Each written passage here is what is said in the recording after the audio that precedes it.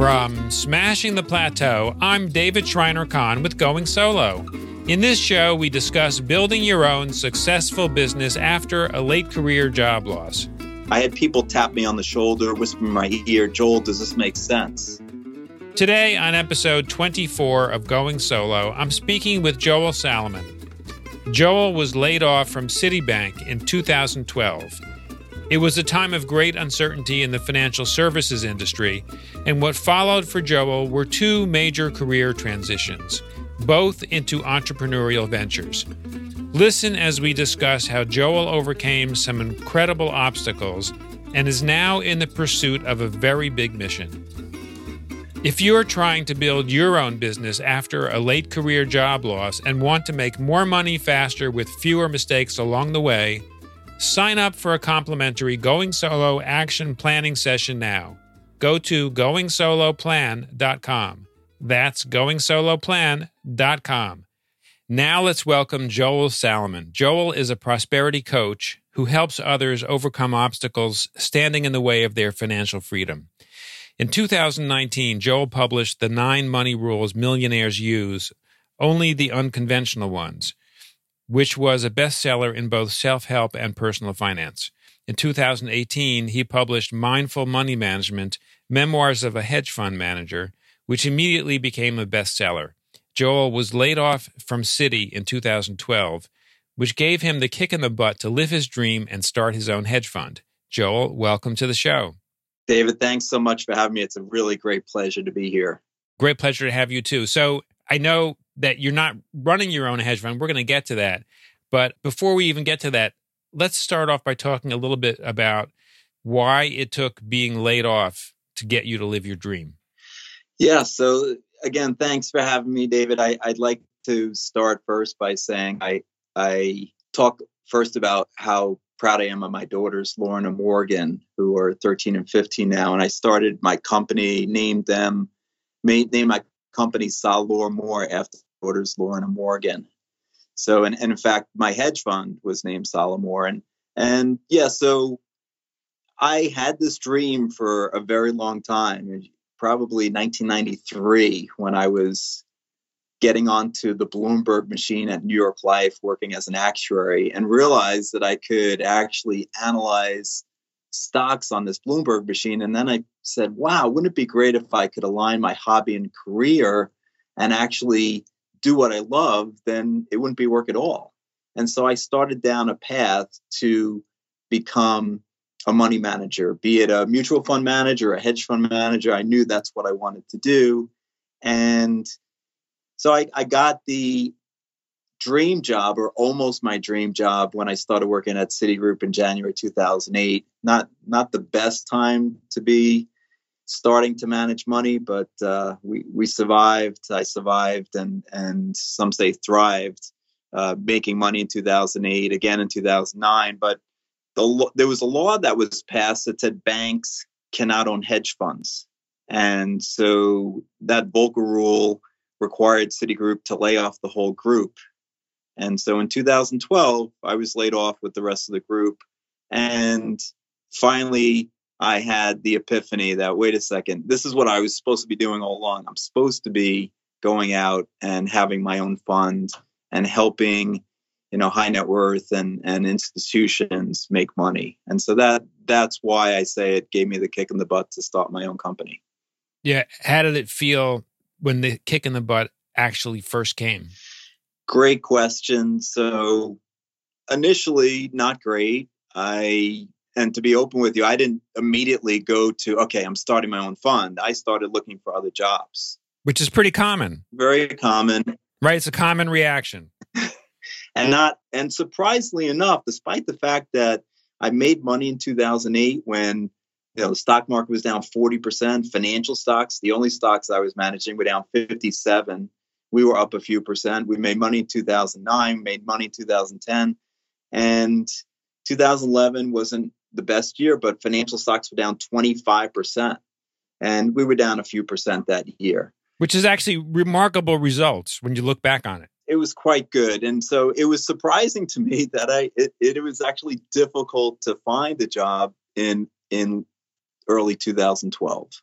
And what happened was I had an analyst working with me, and I had promised him that if he came over and started working with me in 2010, if anything happened, we'd find something somewhere else outside of Citigroup. And we couldn't. And so eventually he found his own job, and I realized that I was supposed to start my own thing, and he really couldn't do that because, initially I wouldn't have been able to pay him.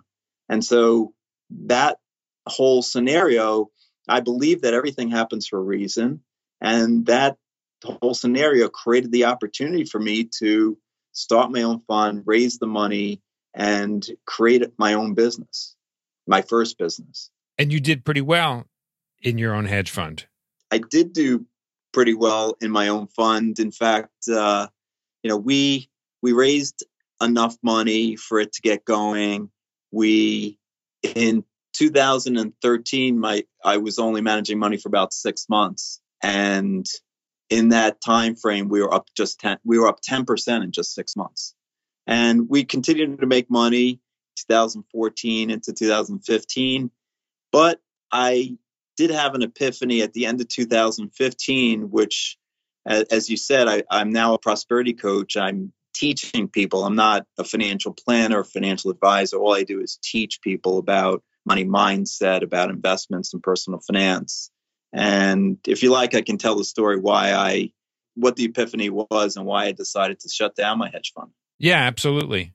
So I went to this personal development course, and two things happened at the course. One was we had a guest speaker speaking about stocks and stock options. And when he started talking about stock options in particular, he made it sound like it was a get-rich-quick scheme. You don't need much time. You don't need much money. This is how the rich people get rich. And options are essentially riskless. And I was sick to my stomach. It was just like he was, at the very least, misleading 200 people in this room. I had people tap me on the shoulder, whisper in my ear, "Joel, does this make sense?" And so after he was done, we went outside. I told him, "Please don't do this." He has no idea about your assets or cash flow or earnings or tax status. But most importantly, he has no idea about your beliefs about making money in stock options. And as you know, chapter 1 in the 9 money rules is when you believe. So that's the first thing that happened. The second thing that happened was we had an exercise called obstacles or illusions. And we were given this wooden board about 2 inches thick, and we had to break it with our bare hand. Have you done this, David? I have never done that, no. There was a lot of fear in the room. We had to literally fill out a permission slip listing our next of kin. And so we had to write on one side with the exercise obstacles or illusions. We had to write on one side our biggest obstacle and our other side our ultimate goal. And I wrote on one side as my biggest obstacle, raising enough money for my hedge fund for it to be a long-term viable entity. But on the other side, I wrote my ultimate goal, helping everybody in this room become financially free. And like the other 200 people in the room, I broke the board. I went home that night, and both those episodes were just rolling around in my mind. I couldn't sleep. First of all, that guy was being misleading. And I felt like if I could ever get up the courage to speak in front of 200 people, my biggest fear in life at the time was public speaking. I could do a much better job and I would be much more authentic. And then, the half of that board was staring back at me in the middle of the night, not the full board, but half the board, making everybody in this room financially free. And finally it hit me what I was supposed to do. So I literally at like 5:30 in the morning, I went into Manhattan and I sent an email. I went into my office on 54th and 6th, and I sent an email to my investors telling them I'm shutting down my fund, giving them their money back. I truly found my true purpose in life. And so I spent 2016 shutting down the fund, and I've spent the last 3 years building this prosperity coaching business, helping individuals, teaching them what the truth is about investments and their money mindset, and how to teaching them how to become financially free. So what I'm hearing from you is 2 shifts. One is a shift that for many people is excruciatingly difficult, involves a lot of emotional distress and then some mindset issues to go from being an employee to being a business owner. And in your case, you were a business owner where you had to not only sell, you had to raise money from investors, which has got to be super challenging. That's a challenging transition in and of itself. And then you were in the kind of business that many people would be really envious of, and sounds like you had a pretty successful track record early on, and all of a sudden you had the courage to shut it down and become a prosperity coach, which is something you hadn't done at all before. Correct. So I'd love to hear a little bit about how you dealt with the emotions around that second shift, where you really are like jumping into the unknown, and how you dealt with that. And then we can talk more about some of the practical issues associated with the shift as well. Yeah, the emotions. Well, I just had absolute faith that this was the right thing to do. And so that really spurred me on throughout 2016, shutting down the fund and then, starting up a whole new business, which was what, people in Wall Street world call retail. So it's, individual coaching rather than when you're in a hedge fund, you're marketing to institutions. And you're right. It was a very difficult process raising money, but we ended up raising not enough money for it to be a viable entity. But the emotions were, I had a lot of faith. I didn't have a lot of fear shutting it down, shutting down the hedge fund. I felt that this was really my true purpose. And, obviously we can get into processes and building up another new business. And I started, a lot of different things, trying a lot of different things in order to gain clients and, thought about how I could build a business, having already built one already, and learning from, the lessons that I had in the first business and applying them to this new business. So Joel, how long did it take you with the new business of being a prosperity coach? How long did it take you until you started gaining traction with paying clients and felt besides having the belief that it was the right thing to do, but you actually saw the tangible results that people were paying you and you were able to pay bills with that new business? Yeah, so I got clients right away, but the pricing wasn't right from my perspective. Probably from theirs, it was great.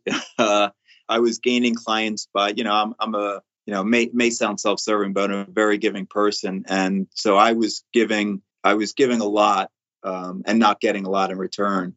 And I loved helping people. I still love helping people, and so it was very. By the way, I give everybody 30 minutes free. So if anybody on the call wants 30 minutes free, they can go to my website, get 30 minutes free. That's Salamour, SALEURMOR.com to get a free 30-minute coaching session. So I started out by doing a lot of what you'd say is pro bono work, where I was just helping people, teaching people about how their mindset is impacting their finances, teaching people about the basics of investing in stocks or bonds or real estate, and then going into some of the personal finance matters. But, so to answer your question, it was really this year that I've really started generating substantial income for the business. And, last year, and I talked a little bit about some lessons. So one of the big lessons I learned from, Salamour, my hedge fund, was to focus on what you're good at and then outsource what you're not. And so for me, I love to develop content. I wrote 2 books now in the last 2 years. I love doing workshops and seminars and webinars. The marketing aspect is not something I love. And so I've outsourced that in this business. And it took me a while at my hedge fund. I was doing everything except, being the CFO of the company. And so it took me probably until I started the fund late 2012 until 2015 for me to actually give up responsibility for, marketing, raising money for the fund. And so I've learned here that, that's something, I've given up early. So I've hired somebody to help me, social media and, offline marketing so that I can grow the business. And that's worked quite well. Okay. And how long have you been in the prosperity coaching business now? So 3 years. Okay. So it was really like the third year when things kicked in financially for you. Yeah, exactly. Okay. And do you feel now like the prosperity coaching business is financially has greater potential than the hedge fund business? Yes. Well, I was passionate about both, but I think my passion level is even higher here because I just really, it really lights me up to help people.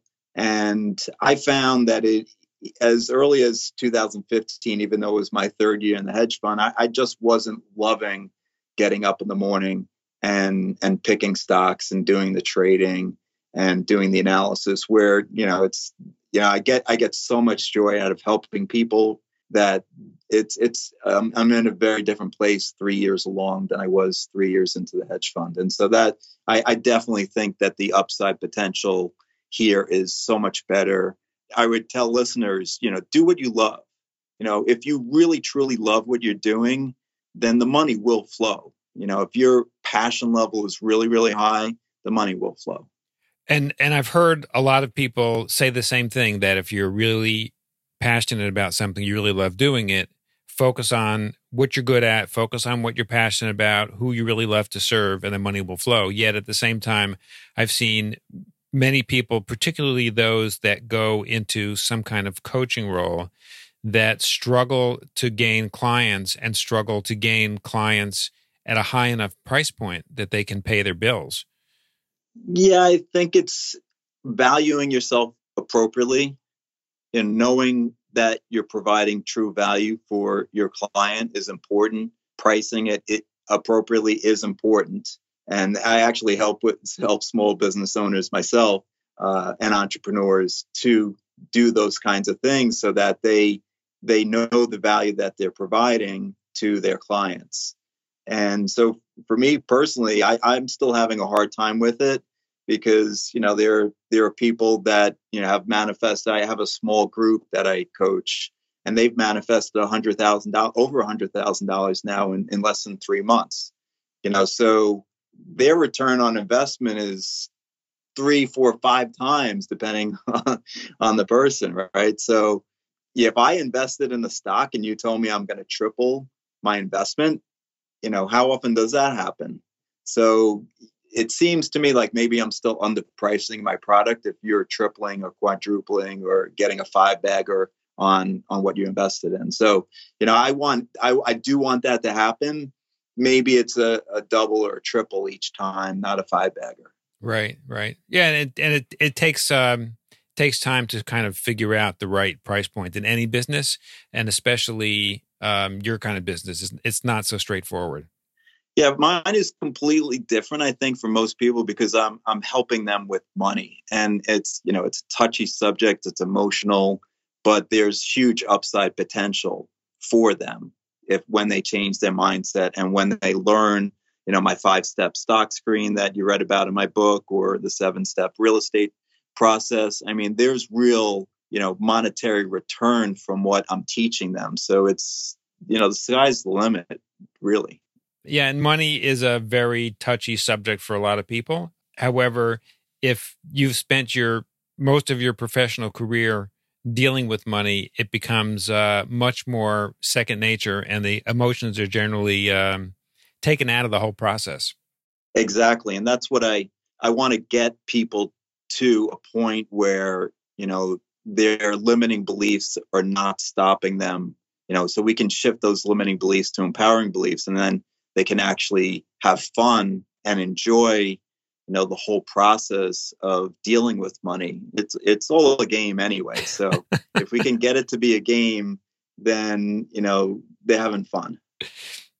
Sounds good. Joe, what's your dream for your business? That's a great question.